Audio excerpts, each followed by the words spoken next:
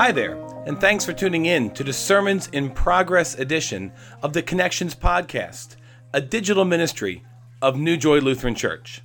I'm Pastor Chris Duckworth. Today's podcast is the podcast for Palm Sunday, March 25th. We're looking ahead to the reading from John chapter 12 about Jesus entering Jerusalem as a triumphal king. Or is he? But before we get to the reading and my initial reflections for Sunday, a few announcements for us. We have some snow coming up to us this weekend, and no, this is not a weather report, but it does impact us in that we have our annual pancake breakfast and Easter egg hunt scheduled for Saturday morning at 9 a.m. All volunteers have been asked to arrive at 8 a.m. We are, however, keeping an eye on the forecast, and if it's snowy but looks like it'll be passable, we will have our event and have Easter egg games indoors.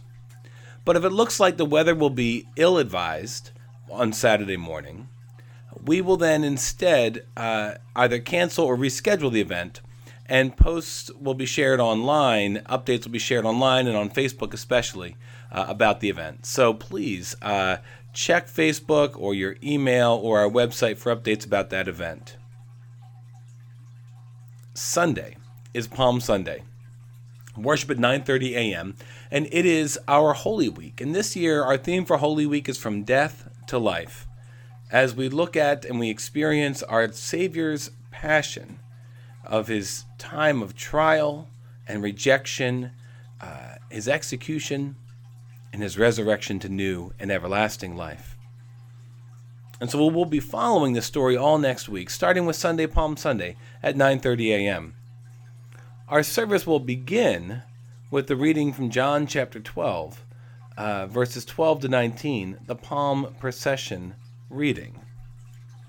The service will then continue with a reading where he speaks about his upcoming death. At the end of the service, we'll be reading John chapter 18 and 19, the full passion story of our Lord Jesus. So a lot of Bible story being shared on Sunday. A lot of rich liturgy, as well as we will be waving palm branches and we'll be offering prayers that connect us back to that time nearly 2,000 years ago when our Lord entered Jerusalem. Right now I'm just going to read John chapter 12, verses 12 to 19, the Palm Sunday triumphal entry into Jerusalem portion of the reading. So John chapter 12, beginning of verse 12. The next day the great crowd that had come for the festival heard that Jesus was coming to Jerusalem. They took palm branches and went out to meet him. They shouted, "Hosanna!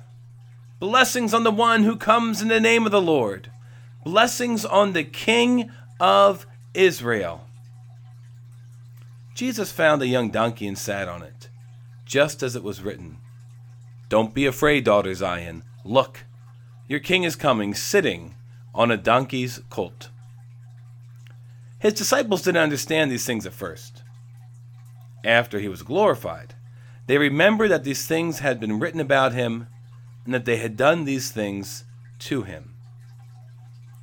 The crowd who had been with him when he called Lazarus out of the tomb and raised him from the dead were testifying about him.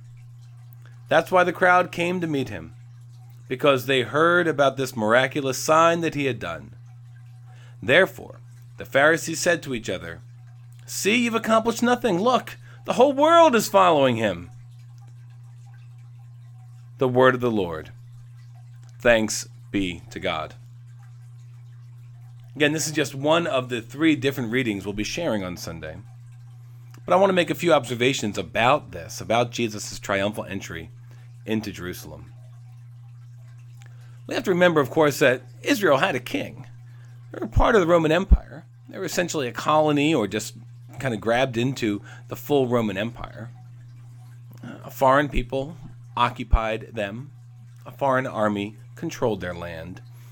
And that itself was considered blasphemous to many faithful Jews. It is a time of military occupation. We can often think back to our own country's history and some of the discontent, particularly after a few generations, that the American colonists felt at being a colony, not having their own self-determination, but owing allegiance and, yes, tribute payment back to England. Or we can think of the enslaved African Americans brought to this country against their will, and how their destiny wasn't their own to determine, but instead they were under the thumb, under the heel of others. Again, that's the political context for Israel during this time. As Americans and as American Christians, we oddly enough identify with both the oppressed and the oppressor in ancient Israel. As Christians, we have some identity with the Israelites, with the Hebrews, with the Jews who were there in Israel.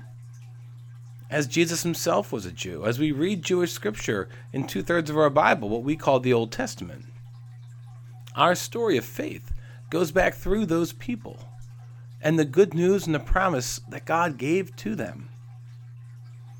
But as Americans, as Westerners, we also identify a bit with the Greek and Roman cultures. And so, as we look back at this story, I encourage us to wrestle with our own identifications. And they come into tension here because Jesus is entering into Jerusalem as a king. But again, Israel already had a king. It had a governor in Judea. There was a prefect in Judea, a governor up in the Galilee region, and of course there was the emperor of the Roman Empire.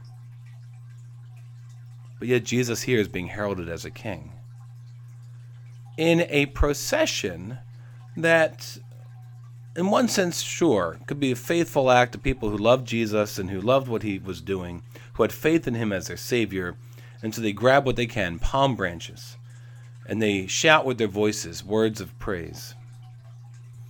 But we also need to be aware that there's also a bit of satire or irony going on here.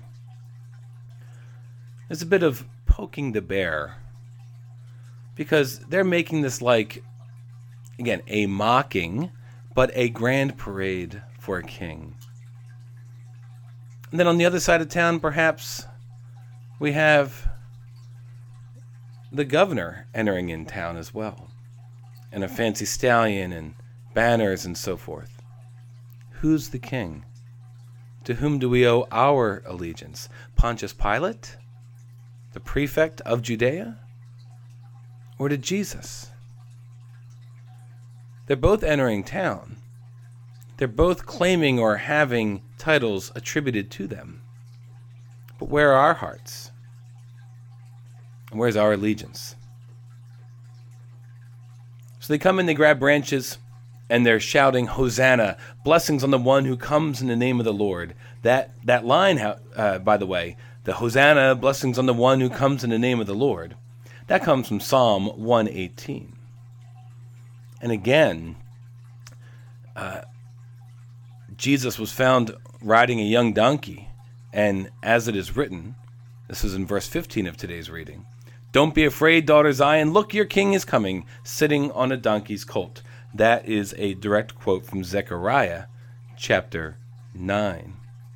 So there's this imagery, these words of praise heralding a king and a conquering warrior from the Old Testament to give context to the arrival of Jesus into Jerusalem. Of course, he's entering as a king who will take as his throne a cross, a king who will take as his crown thorns, a king whose enthronement ceremony will be a sham trial. And these words of praise will shortly be turned into cries of crucify him, crucify him. It's another one of these reversals that we see with Jesus. In the Gospel of Luke, Mary, his mother, Mary the prophet, proclaims that he has lifted up the lowly and knocked the mighty off his thrones. Jesus says in Matthew and Luke that the first will be last and the last will be first. Isaiah proclaims that the high valleys will be knocked, the high points will be knocked down and the valleys will be raised up, and all the places will be made plain. level. There's reversals, there's leveling in God's kingdom.